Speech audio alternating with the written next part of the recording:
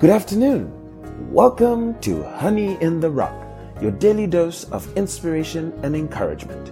We'll look forward to having you on the show. Thanks for joining us.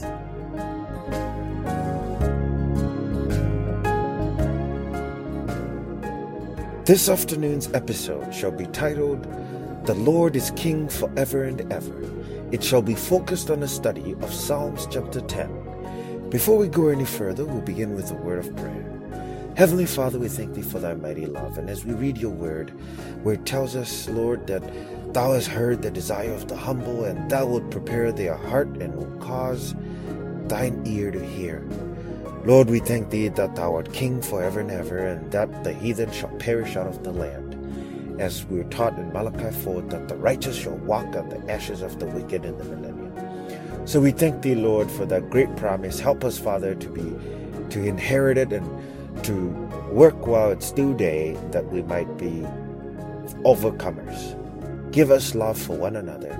For Lord, You said, new commandment You give unto us, that we love one another as You have loved us. You loved us even when we were unlovable. So help us to love each other in much the same way. In the name of Thy Son, Jesus Christ, we pray. Amen. Up next, we shall listen to Psalms chapter 10. Psalm 10. Why standest thou afar off, O Lord? Why hidest thou thyself in times of trouble? The wicked in his pride doth persecute the poor. Let them be taken in the devices that they have imagined. For the wicked boasteth of his heart's desire, and blesseth the covetous, whom the Lord abhorreth. The wicked, through the pride of his countenance, will not seek after God. God is not in all his thoughts. His ways are always grievous. Thy judgments are far above out of his sight. As for all his enemies, he puffeth at them. He hath said in his heart, I shall not be moved, for I shall never be in adversity. His mouth is full of cursing, and deceit, and fraud. Under his tongue is mischief and vanity. He sitteth in the lurking places of the villages. In the secret places doth he murder the innocent. His eyes are privily set against the poor. He lieth in wait secretly as a lion in his den. He lieth in wait to catch the poor. He doth catch the poor when he draweth him into his net. He croucheth and humbleth himself, that the poor may fall by his strong ones. He hath said in his heart, God hath forgotten. He hideth his face, he will never see it. Arise, O Lord. O God, lift up thine hand, forget not the humble. Wherefore doth the wicked contemn God? He hath said in his heart, Thou wilt not require it. Thou hast seen it. For thou beholdest mischief and spite, to requite it with thy hand. The poor committeth himself unto thee. Thou art the helper of the fatherless. Break thou the arm of the wicked and the evil man. Seek out his wickedness till thou find none. The Lord is king forever and ever. The heathen are perished out of his land. Lord, thou hast heard the desire of the humble. Thou wilt prepare their heart. Thou wilt cause thine ear to hear, to judge the fatherless and the oppressed, that the man of the earth may no more oppress. Up next, we shall listen to a sermon by Reverend William Branham titled Questions and Answers. This was preached in 1962 on May the 27th. We'll begin at paragraph 97 up to paragraph 236. I trust you find it to be a blessing. This other question is really not a question. It just says, I lived many years in sin until I found the Lord. Please, Brother Branham, I have sinned again, and I am not worthy to come before you in this holy place. Please tell me if I can be restored holy again. Please help me, Brother Branham. I have a devil in me. Help me. Will you lay your hands upon me and restore me again? Now, there is a question. I never noticed it when I read it a while ago. There is a question. Now, if that person is present, let me just read it to you.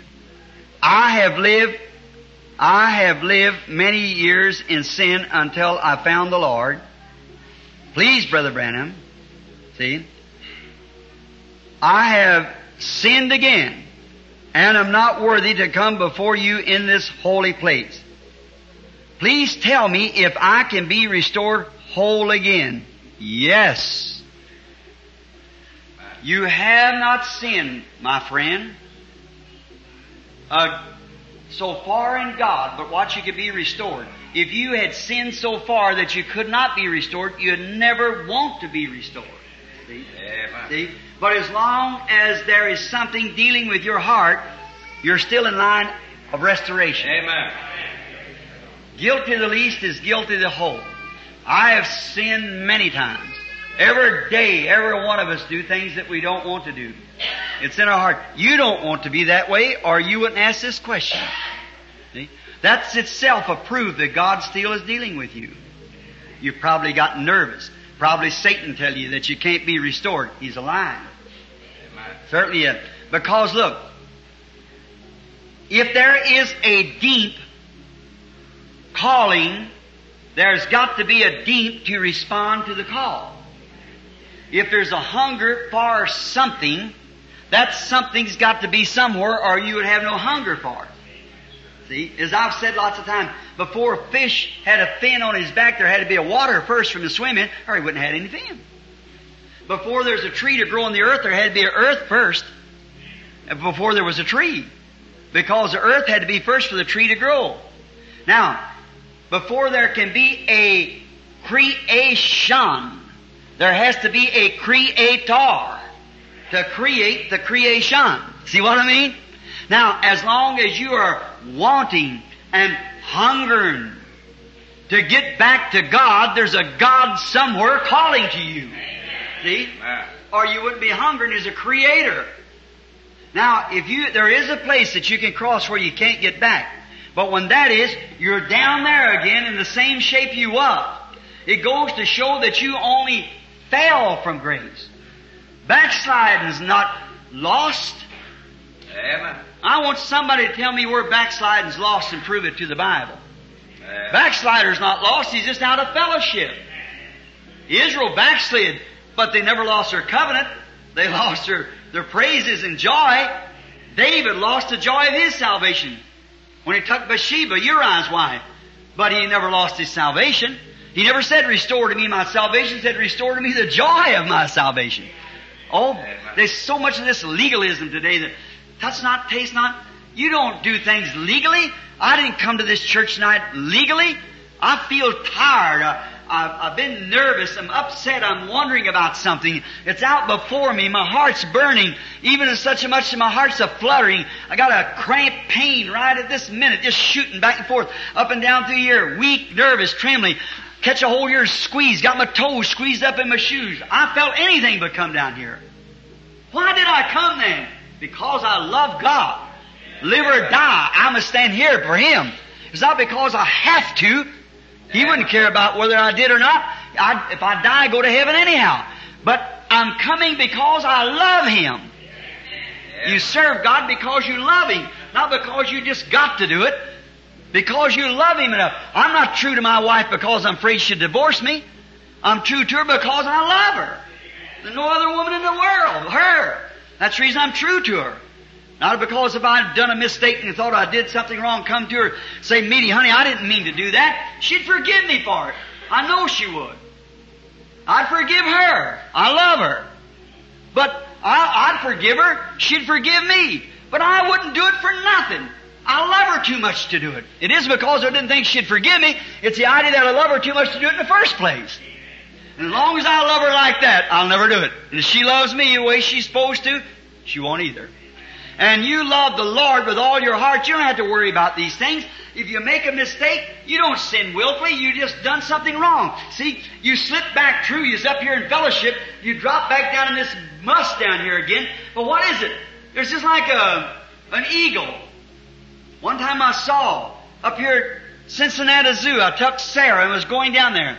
If anything I see that hurt me is to see something pinned up. I just can't stand to see anything in a cage, even little birds.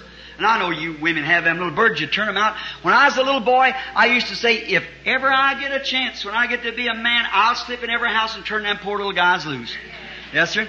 I said, sitting up there in the hot sun, and them said, and the woman out somewhere on the back porch smoking a cigarette, and that poor little bird sitting there burning up. He can't do nothing about it. He just has to sit there. And he wasn't born for that. I thought, boy, if I could slip up there and let him out, he wouldn't be there very long. See? I hate to see anything pinned up. I hate to see a man calls himself Christian then pinned down by some kind of a church creed. I can't say amen. I can't believe in that. The pastor says don't believe it. Oh, my goodness. You're born free. And then how about a big eagle? He's a heavenly bird.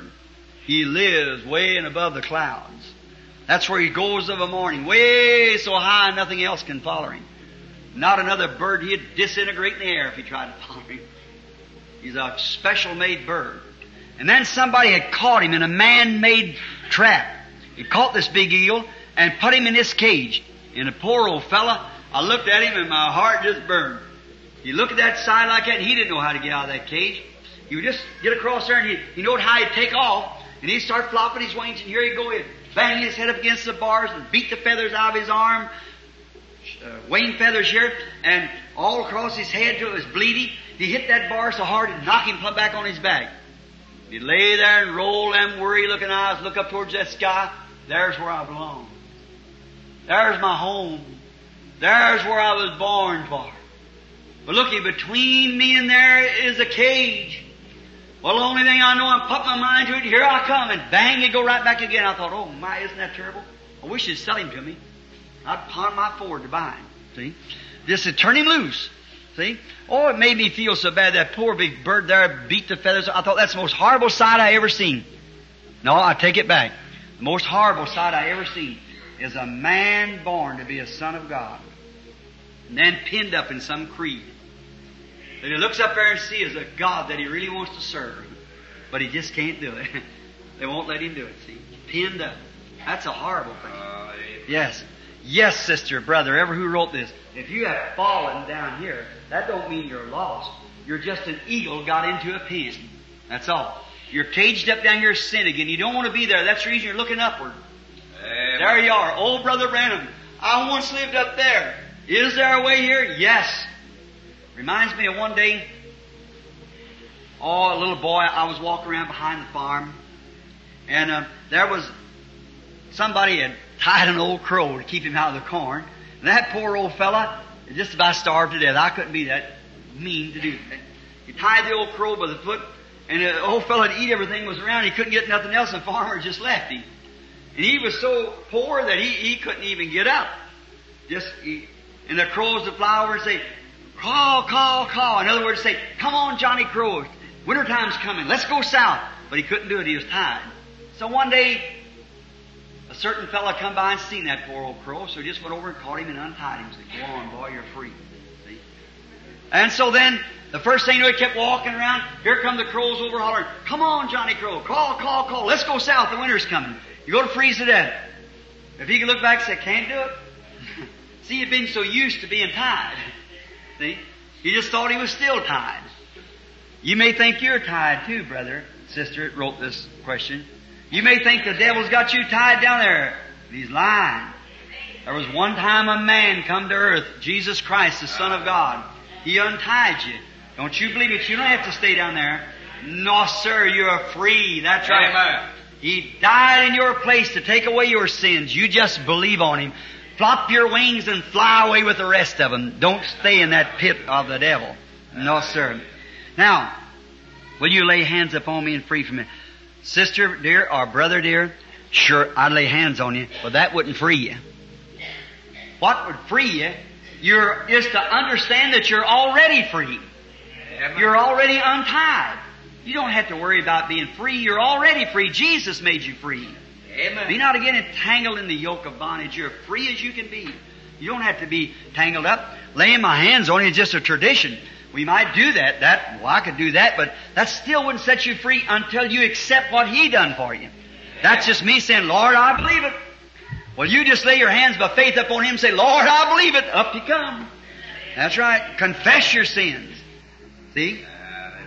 He that hides in sins will not prosper. Covers his sins. But he that will confess his sins, there's where you get freedom and justification. When you're willing to say, I'm sinned, I'm wrong. That's what you said here. I have fallen, I'm sinned, I'm dead wrong. Is there a chance for me to be whole again? Absolutely. The minute that you desire it, that shows that God dropped the lifeline down to pick you up. Just rise up on His lifeline of faith and prayer, move right on up into the rest of the eagles like that, go flopping away. That's right. Yes, laying on of hands, that's a great thing. I believe in that. I believe in laying on of hands. I sure do. But that isn't what does it. I can lay hands upon the people week in and week out, and still it would do no good until you accept what Christ did for you. That's only my sanction, laying hands. They laid hands on the elders. They did those things. It was their sanction before God that they give their faith to it. They give their belief to it. See, sometimes it's like things... I am so misunderstood so many times. Last night, I'm halting between opinions. And I don't know just which way to turn. I'm between opinion. I don't know what to do. I hope this is just the church natural or the church spiritual setting here, rather. I don't guess they're recording this, so I'll just say what I want to. I wanted a little heart-to-heart talk with you. I believe I'll just take it anyhow. I had a note wrote here with a scripture, whether if I didn't, I was going to speak on the end-time evangelism. What the end-time evangelism is. Maybe I'll save that for another day. I like to talk to you from my heart. Just from the bottom of my heart. I'm between opinions. I don't know just which way to turn. I want your prayer. This little coaxing in here on these things is just getting the opportunity to talk to you a few minutes. Something else I want to tell you. I realize that we're real close to something. Now, don't misunderstand me. Don't do it. See? A man come to me the other day. It made me feel real bad. I thought, surely I haven't been that loose in teaching. See?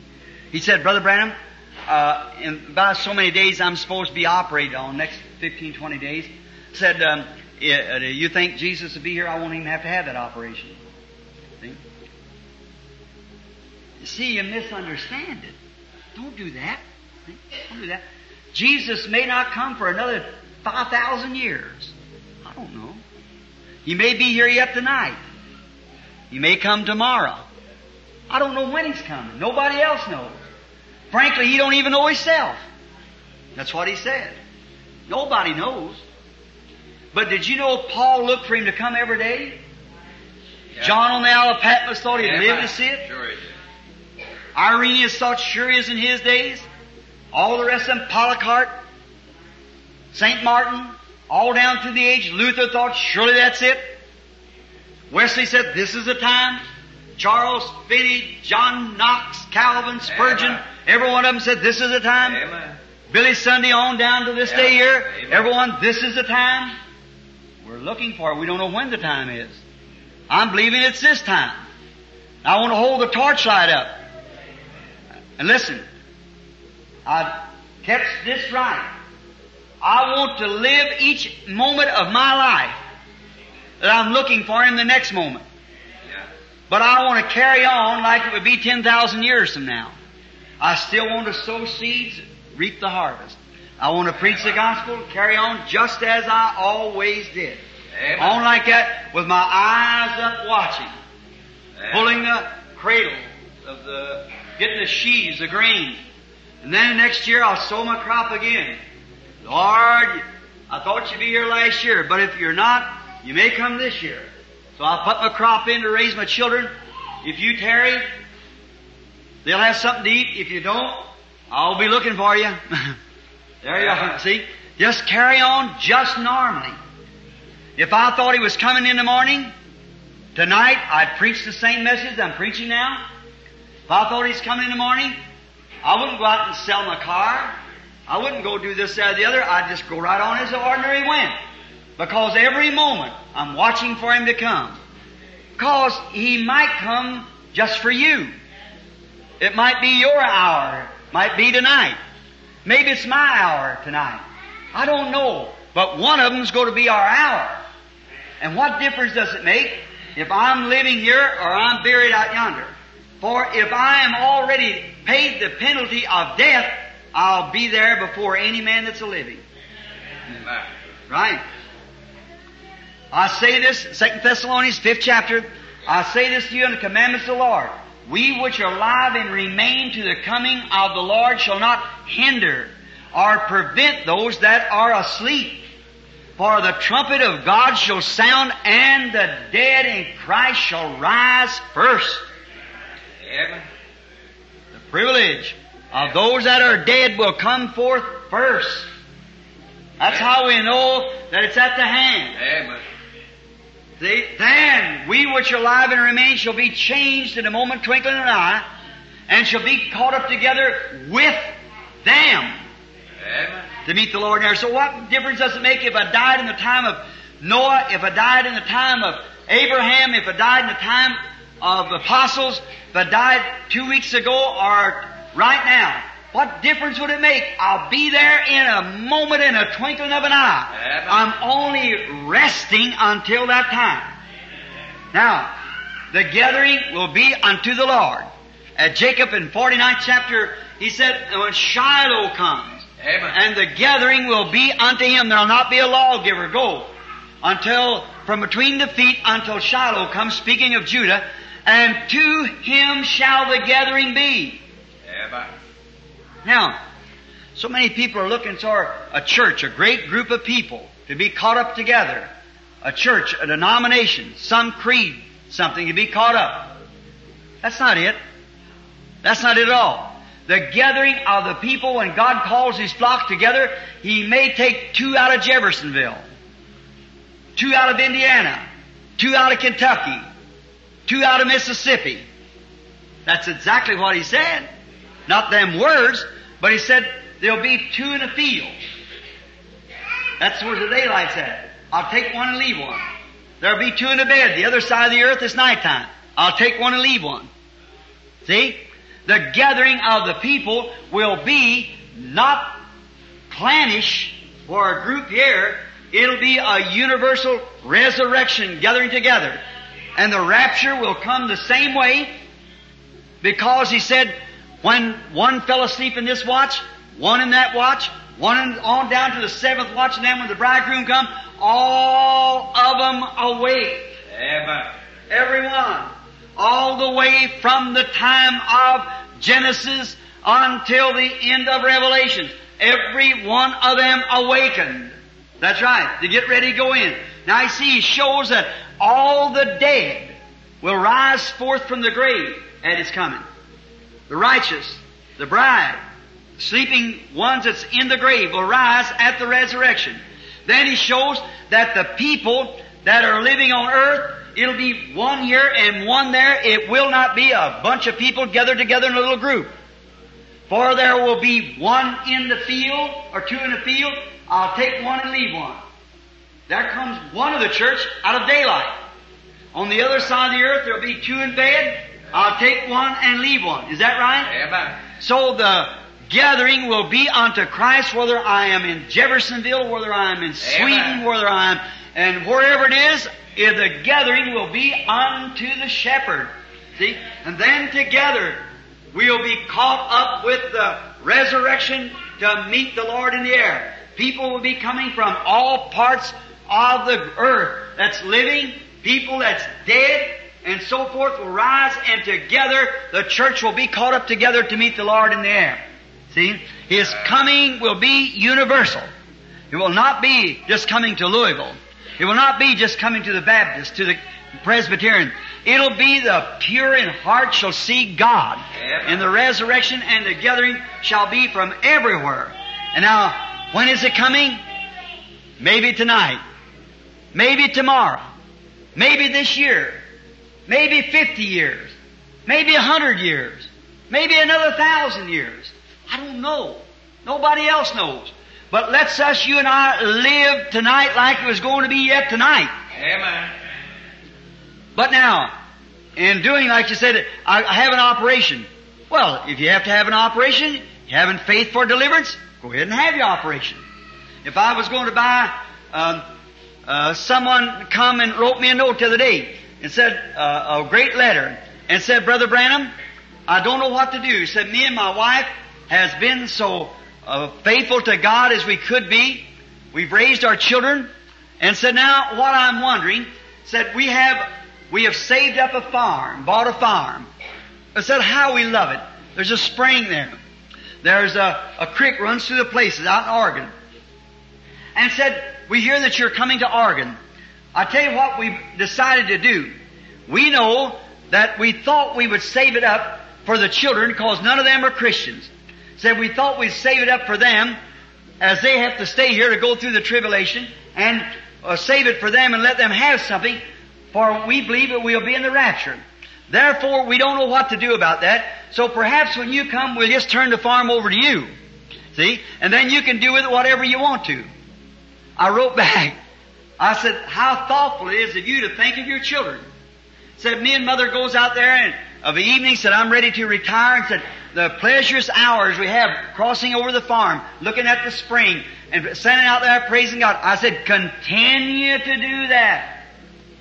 Live just like that way, physically, materially, just keep on keeping on until He arrives.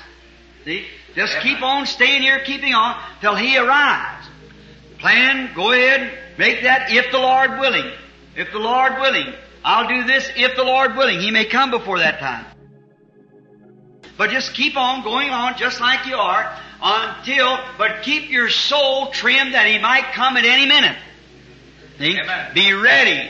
For you see, He might come for you any minute, any second, the next heartbeat, the next breath.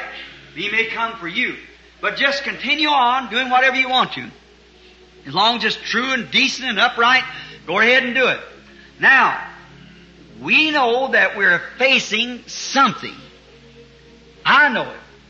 You know it. I don't know which way to turn. You remember about 4 years ago in Chicago, one day the Spirit of the Lord came up on me and I said, this is it. And the revival is over. And America has turned down her opportunity. It's on tape. And there won't be no more. Her last opportunity she's turned down. I want you to watch. Does anybody know what day that was on the tape? We've got it. Leo and Jean's got it. I heard it here not long ago. Bose put it in his paper.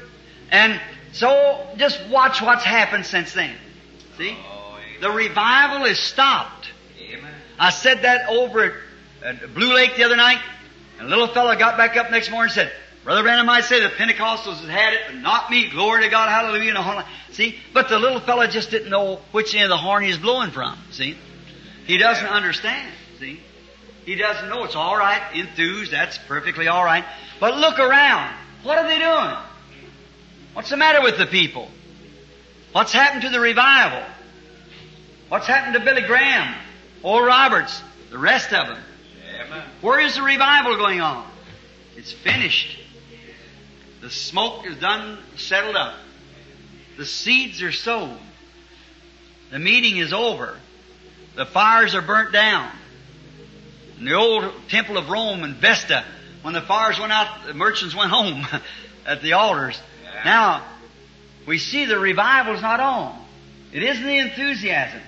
Then I think about the river, 1936.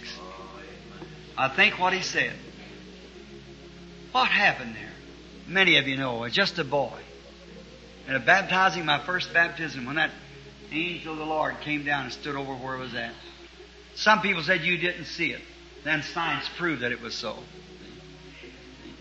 Now, what did he say there? As it was.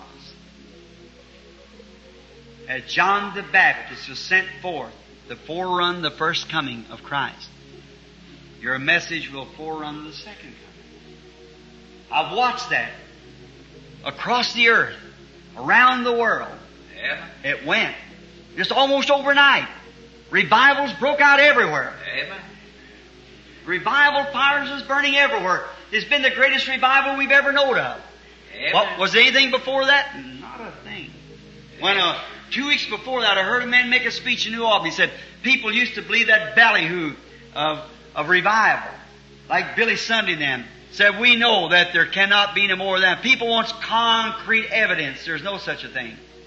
When there's making that big ballyhoo at the same time, God blast forth the greatest revival we had since the early centuries. More people has been saved. Millions. Amen.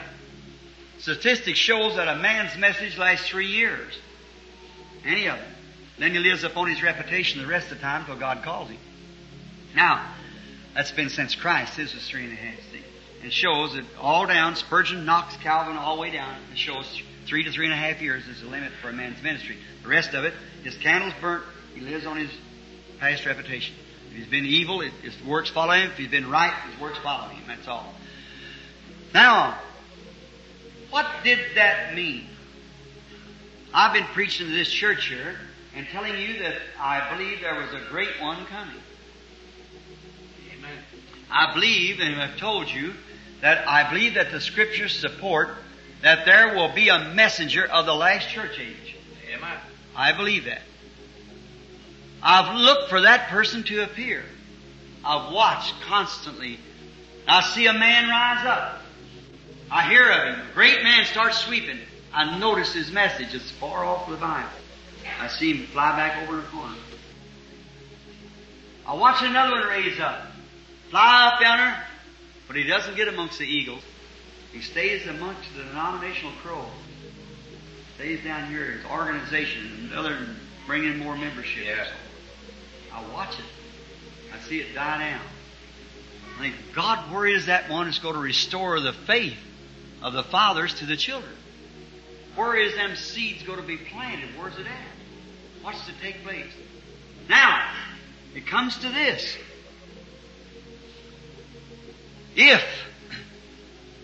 If that message down on the river that day, if that was it, the coming of the Lord's at hand. Amen. It's about here. Amen. If it isn't, there's a lull before the storm. Amen. I don't know. He hasn't revealed it to me. I'm trying to wonder, was that his official message? Was that what all he wanted me to say? Was that when he commissioned? Is that all of it? If it is, we are real near. Amen. It's later than you think. Amen. If it wasn't, there's a lull before a storm. Now, someone wrote me here not long ago and asked me, said, if you do not believe that the church goes through the tribulation period, how about Revelation 13, how they overcome by the blood of the Lamb and their testimony? The person asked that question. I wonder, do you realize that the first 3 chapters of Revelations deals with the church and the church age? That's the tribulation period. Not the church age. The church raptures and goes up at the 4th chapter of Revelations. Never comes again till the 19th chapter when it comes with Jesus. That's right. Amen. That's in the tribulation period. Nothing to do with the church at all. All these great promises of great things that you've seen in the Bible, like what's going to take place, that's over into the Jewish kingdom. Not here amongst the Gentiles. I believe that they'd have a rally, but this one that's supposed to come to restore the faith of the people, which is promised. And the only way I can get that, because he said immediately after this message that the earth will be burnt with heat, fire. Let me just read that to you while we're right here. And watch what it says. And now, this little message of the kingdom, maybe I might preach that next Sunday morning if the Lord willing. And if the Lord willing. Now watch here. Here's the coming of John. Malachi 3. Behold, I send my messenger and he shall prepare the way before me, and the Lord whom you seek shall suddenly come to his temple, even the messenger of the covenant whom you delight in. Behold, he shall come, saith the Lord of hosts. You see that? Malachi 3. Matthew now. Watch Matthew, the 11th chapter, and listen to this, and the 6th verse. Let's read now Matthew 11, Jesus speaking. And now let's begin at the 11th chapter. And it came to pass when Jesus had made an end of his commanding his 12 disciples, he departed thence to teach and to preach in their cities. And now when John had heard in prison the works of Christ, He sent two of His disciples and said unto him, Art thou He that should come, or do we look for another? See that gloominess of that prophet? He knowed something was going to take place, but he wasn't sure where it was at. See just what was taking place. Art thou He, after denounced Him. And Jesus said unto them, Go and show John again those things which you do hear and see. The blind receive their sight. The lame walk. The lepers are cleansed. The deaf hear. The dead are raised up, and the poor have the gospel preached unto them. And blessed is he who is not offended in me. And as they departed, Jesus began to say unto the multitude concerning John. Now listen. What went ye out into the wilderness to see? A reed shaken with the wind? No, that wasn't John. No compromising with John. What went ye out for to see? A man clothed in soft raiment, in other words, collar turned around, scholarly and great man. Behold, they that wear soft clothes are in kings' houses. The one that kisses the baby and marries the kids and buries the dead and, hang around the kings. That's that kind. You don't wield a two-handed sword, see? Now, what went you out in the wilderness to see? A man in his clothes is shaken with wind.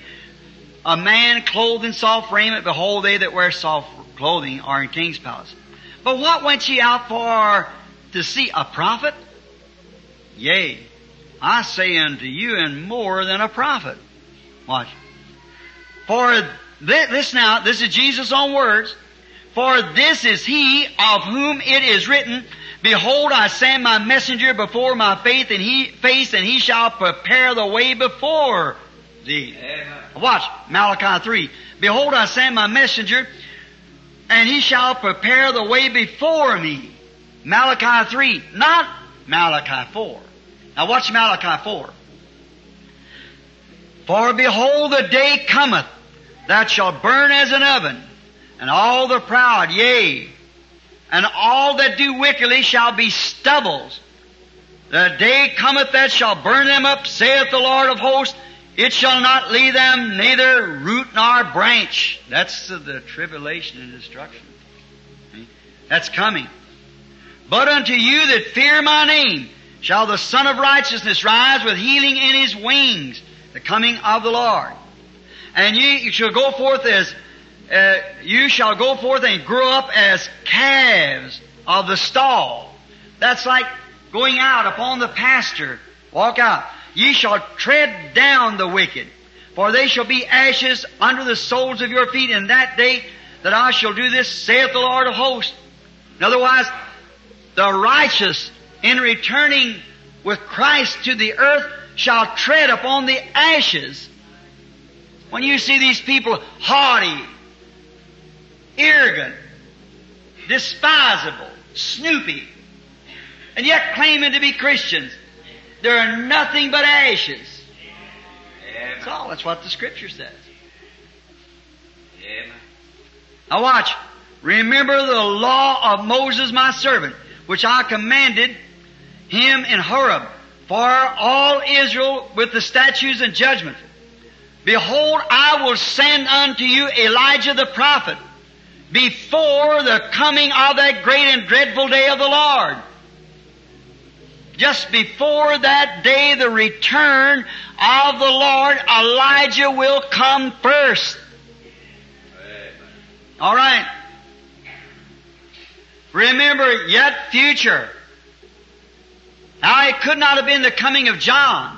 He was the Elijah. But he comes 5 times now. JESUSFAITHGRACEC. 5 is the number of grace. Elijah makes 5 appearings. 1 time is Elijah, as Elisha, as John, at the end of the Gentiles, and over with Moses to the Jews. Perfect number, the perfect prophet, perfect messenger, stern, bold. See? Notice, I will send to you Elijah before the coming of the day, great and dreadful day of the Lord. And he shall turn the hearts of the fathers to the children, and the hearts of the children to the fathers, lest I come and smite the earth with a curse. See? Not the first coming of the introduction, that was John. Because the earth never burnt as a stubble. The righteous never walked out upon the ashes of the wicked. Amen. But just before this takes place will Elisha come. Amen. And what will he do? Restore the faith of the children back to the Father. Amen. The original faith of the Bible. When I see a man come, I think, that must be him. There's a man rising in fame. Look at him. The churches is going, what's he doing? 1,000 miles off the Bible. What does he do? Wander around. Air gives out and down he goes. See? Having a form of godliness and denying the power thereof. Denying the faith. Don't believe in the Bible. Saying, holding on to creeds, denominations, getting denominational children. He's got to fall. There he goes right back. Where is that one that's going to sow that seed for that end-time church? Amen. Where is that ripening seed that promised Elijah? And immediately after his days shall the great tribulation set in and burn the earth. And then at the return of the church and the bride in Christ shall walk out upon their ashes. Amen. In the millennium. Hallelujah. When the earth is purified by fire. And there they shall reign. And the heathens that's never heard the gospel shall be raised in that time. And the sons of God will be manifested. If he's to reign, he's got to have something to reign over. He's got a domain. And they ruled and reigned with Christ. And Christ ruled with a rod of iron the nations. Then the gospel. Then the manifested sons of God. With authority just like he had when he was here. See? There will come the millennium in that reign. See? Upon the ashes. So I've watched for something. Has it slipped by us in humility? And we've missed it. Is it gone and the church is left in her sins? If that be so, then it's later than you think. If not, then there's coming one with a message that's straight on the Bible. Amen. And quick work will circle the earth. Amen. The seeds will go in newspapers, reading material, until every predestinated seed of God is heard. None of them will come unless the Father's drawn them, and everyone the Father has drawn will hear it and come. Amen. That'll be the predestinated seed. Will hear the Word. Then when that takes place, it'll be a gathered together, and Jesus shall appear, and there will go the church from all over the earth, like that, with the resurrection going up. Will it be like John came and even the elected disciples didn't even know it? They said, why saith the scribes that Elias must first come? He said, he's already come and you didn't know it. Amen. That's right. They said they did what they said they would do to him. His message was so quick. Look, to all of Israel, and it only happened in one little, two little spots. Just below Jerusalem and there, or down at Enon, where John went up to baptize, and right down at the river where he was baptized, and the river dried up. Just 6 months. And the whole introduction of the Messiah come right in. Amen. See? Have we overlooked something? Oh my God. Is it later than we think? This is a heart-to-heart talk now. This is just tonight, it's just us talking here. Is it later than you think? Was that actually that message there at the river that day? Has it slipped by and the people's missed it? Yes. Is that it? Then it really is later than we think. When will it be? I don't know. Might be tonight. Might be another 50 years. I don't know when it'll be. I'll just keep on going on as I am now. Oh, what is it? Am I looking for something? I had a strange dream last night. It bothered me all day. Usually I don't dream very much. But I had a dream. I'd go everywhere, and it used to be I'd blast that message, and I'd see one here and one there, catch it. I'd go right back again and blast the message, and they turn up their nose and walk away. What's the matter? Have they sinned away their day of grace? Has the last one come in? Is it over? Are we just waiting for destruction? Is all these little wars rising up like that just getting ready? something's fixing to happen. Before it happens, the church is gone. How I disagree that the church will be in the tribulation. How can you make a type take away from an antitype? See? Noah was in the ark before one drop of water ever fell. Lot was out of Sodom before the fire ever fell. See? Jesus said, as it was in them days, so will it be in the coming of the Son of Man. The church don't have to stand judgment. It's already in Christ. What we need is a perfection of saints. Amen. The saints don't understand, see? They just don't know what to think. See? Now, if that's right, if it isn't, there's coming something right quick. There'll be a blast. I'm watching. I don't know which way to turn. Last night I dreamed a dream. Then I'm closing. I dreamed a dream. Strangest thing, I was lying there talking to my wife about the oncoming. We'd just been praying. And somebody at little old Dallas had called and he'd stuck something in his ear. And I went in bleeding and had to run to the doctor. And I went in to pray and the Holy Spirit said, that's all right. Here he comes. So, all right, doctor said, well, I thought she was going to, said, you done injured the eardrum, bursted, and blood's running out of it, and what's all? It's all, next time we went back, it said nothing out of it. No infection, nothing. See? So then, someone had called, I'd go in the room and pray. About another day, they'd call up and say, it's all over. Fine and dandy. Yeah, going on. And I was talking to the wife, I said, honey, for about a year and 4 months, I haven't hardly know which way to move. I said, I don't know why. She said, we was talking about a move. I said, I don't know what to do. I'm standing and I'm wondering, are we looking for, is that one great prophet of God's coming on the scene to blast the thing? Will it be publicly known? I thought, that's contrary to Scripture. As it comes an hour, you think not, see? And I don't know what to do. Have we overlooked it? I thought, I don't want to lay around the house here. I thought, I hope this is not being taped. If it is, tear up the tape or lay it aside. See? Now, he said, if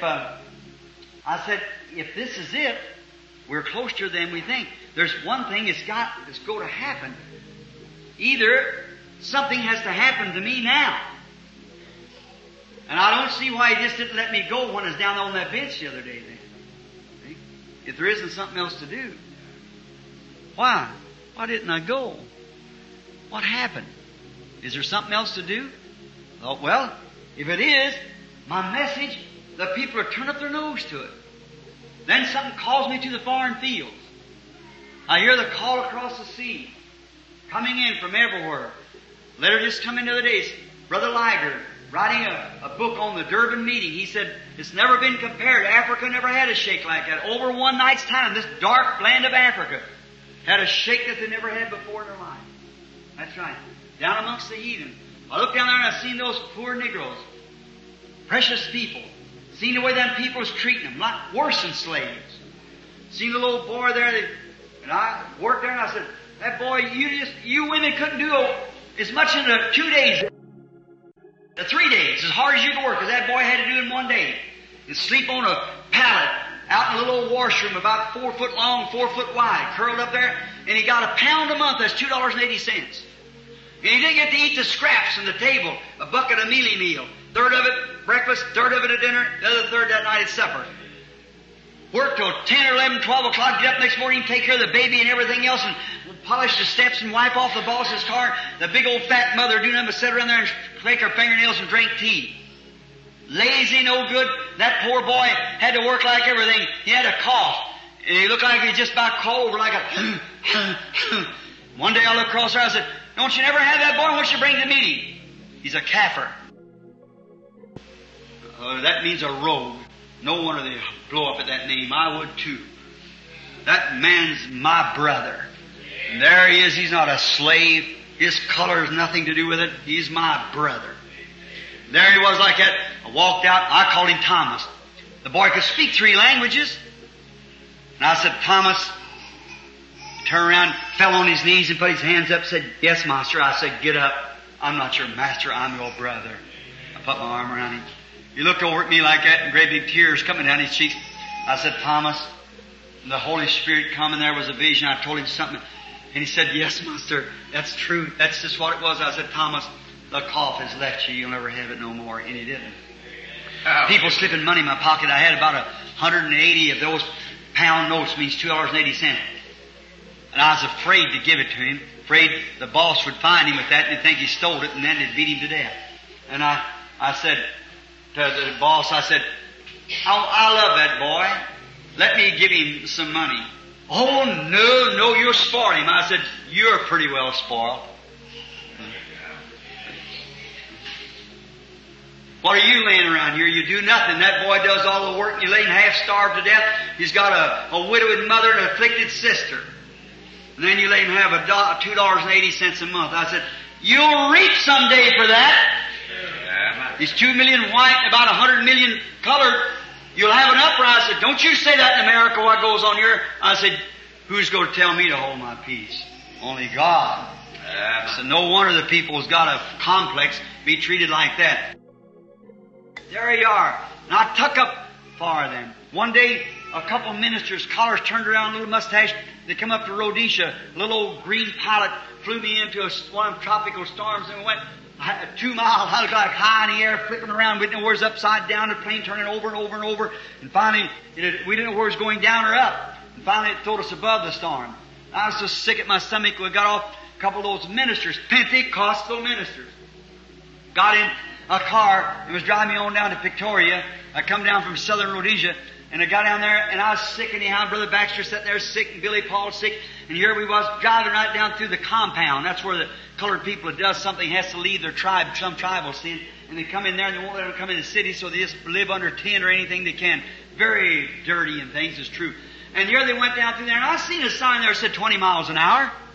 And that man's going 65 miles an hour. Them poor old mothers running out there grabbing them little babies, little tots naked out there in the street from about 2 years old up to 5 or 6. Grabbing them little fellows and screaming, and he come for her, killing 4 of them at one time. I tapped him on the side. I said, hey, what's the matter with you? He turned and said, what did you say? I said, what's the matter with you? Slow that thing down. He said, we got orders to get you there on time. I said, I give you orders to stop it. And he said, don't you have no feeling for them people? What people? I said, them little babies out there you're nearly run over. He said, that's Kafirs. I said, shame on you. Call yourself a Christian. I said, don't you know that mother thought as much as her baby, if you'd have killed it, as your mother would have thought of you? I said, she may be ignorant and unlearned, but a mother's love cries out for her baby. You ain't got no business for doing a thing like that. You call yourself, I said, another thing. That sign said 20 miles an hour. My Bible said, give Caesar what's Caesar's. He ducked his head. I said, you slow it down to 20 miles an hour and treat them people like they were your brother. I said, shame on you. Anything like that. Oh my, they blowed up like frogs eating buckshot, but it didn't make any difference. I got my word in my punch.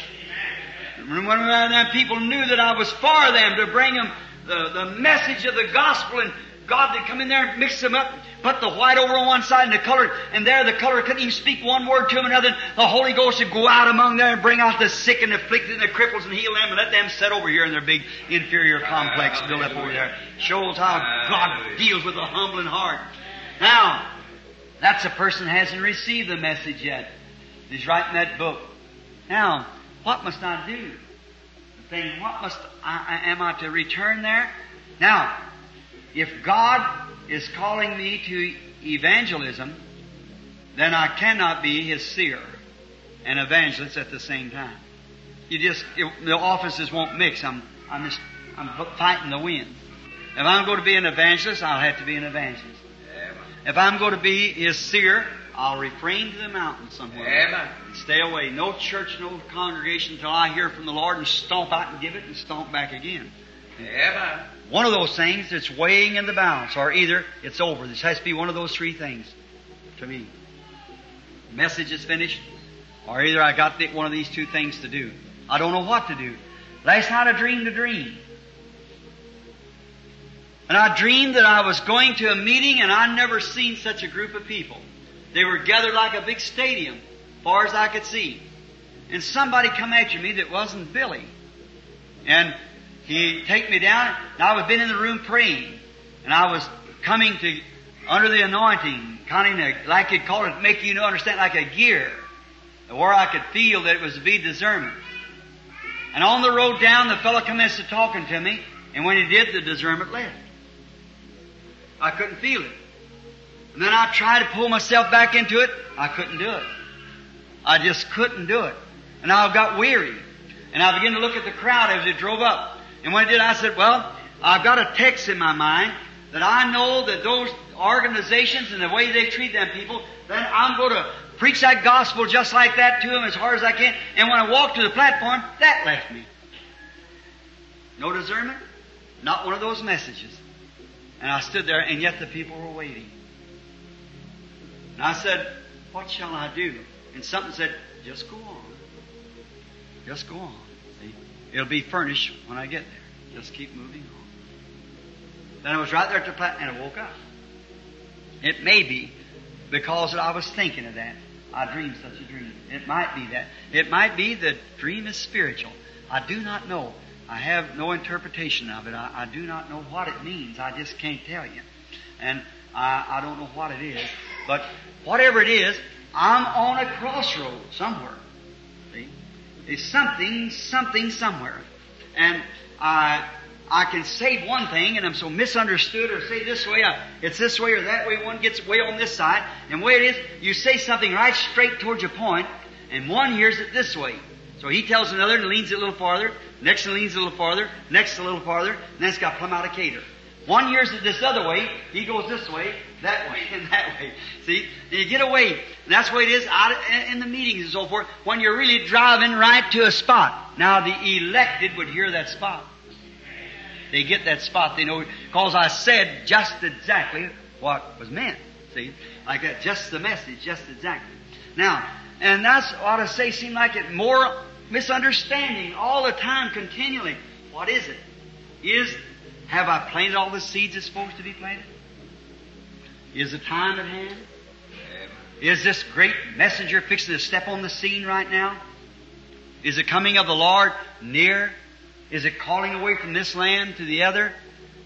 Has He called me from evangelism? You remember, I've rehearsed it to the wife, many of you in the book. The day I laid that cornerstone there about 30 years ago, right there in the corner, it said in there that morning, when He woke me up and was sitting in the room there, even before I was ever married or anything, just a boy preacher, He said, do the work of an evangelist. Not, you wasn't an evangelist, but do the work of one.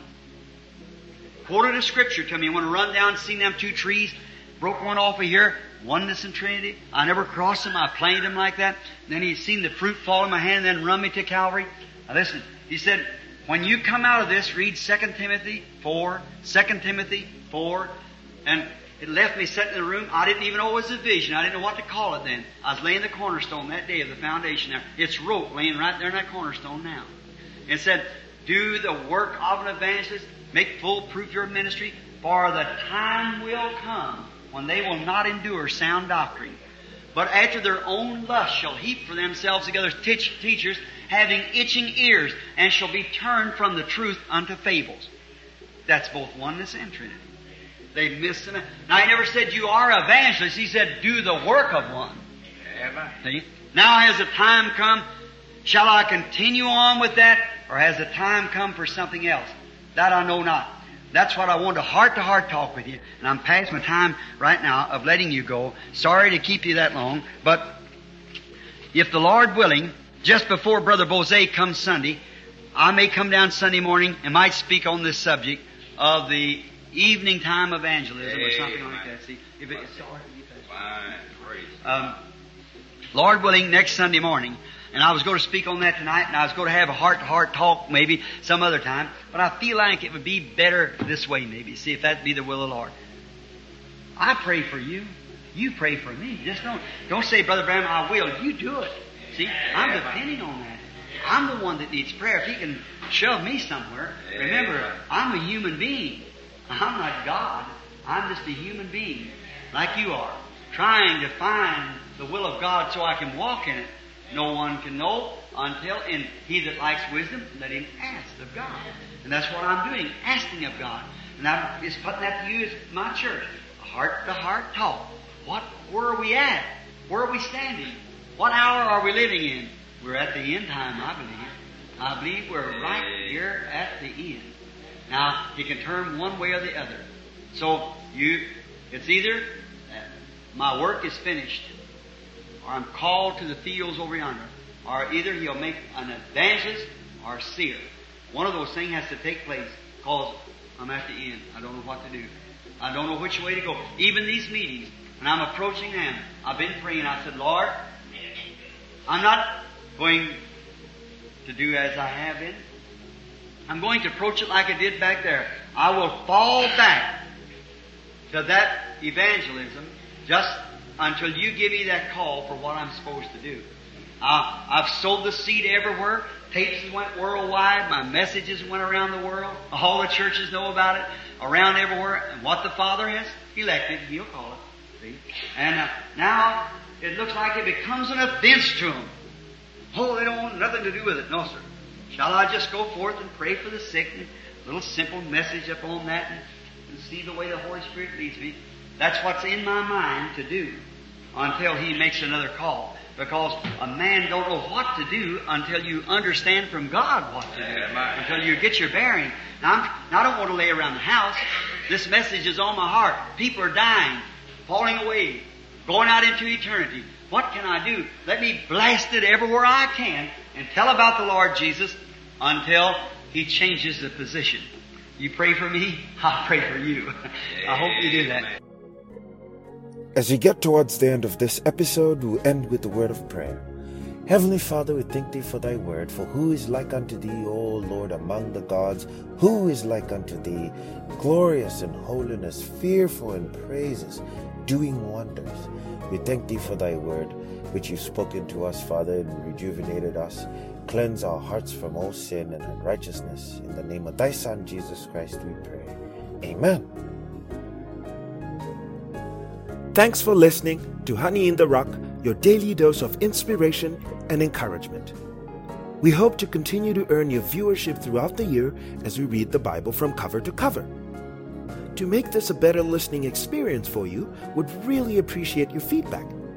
So please email us at honeyintherock2020@gmail.com. We also have accounts on Facebook, Twitter, and Instagram.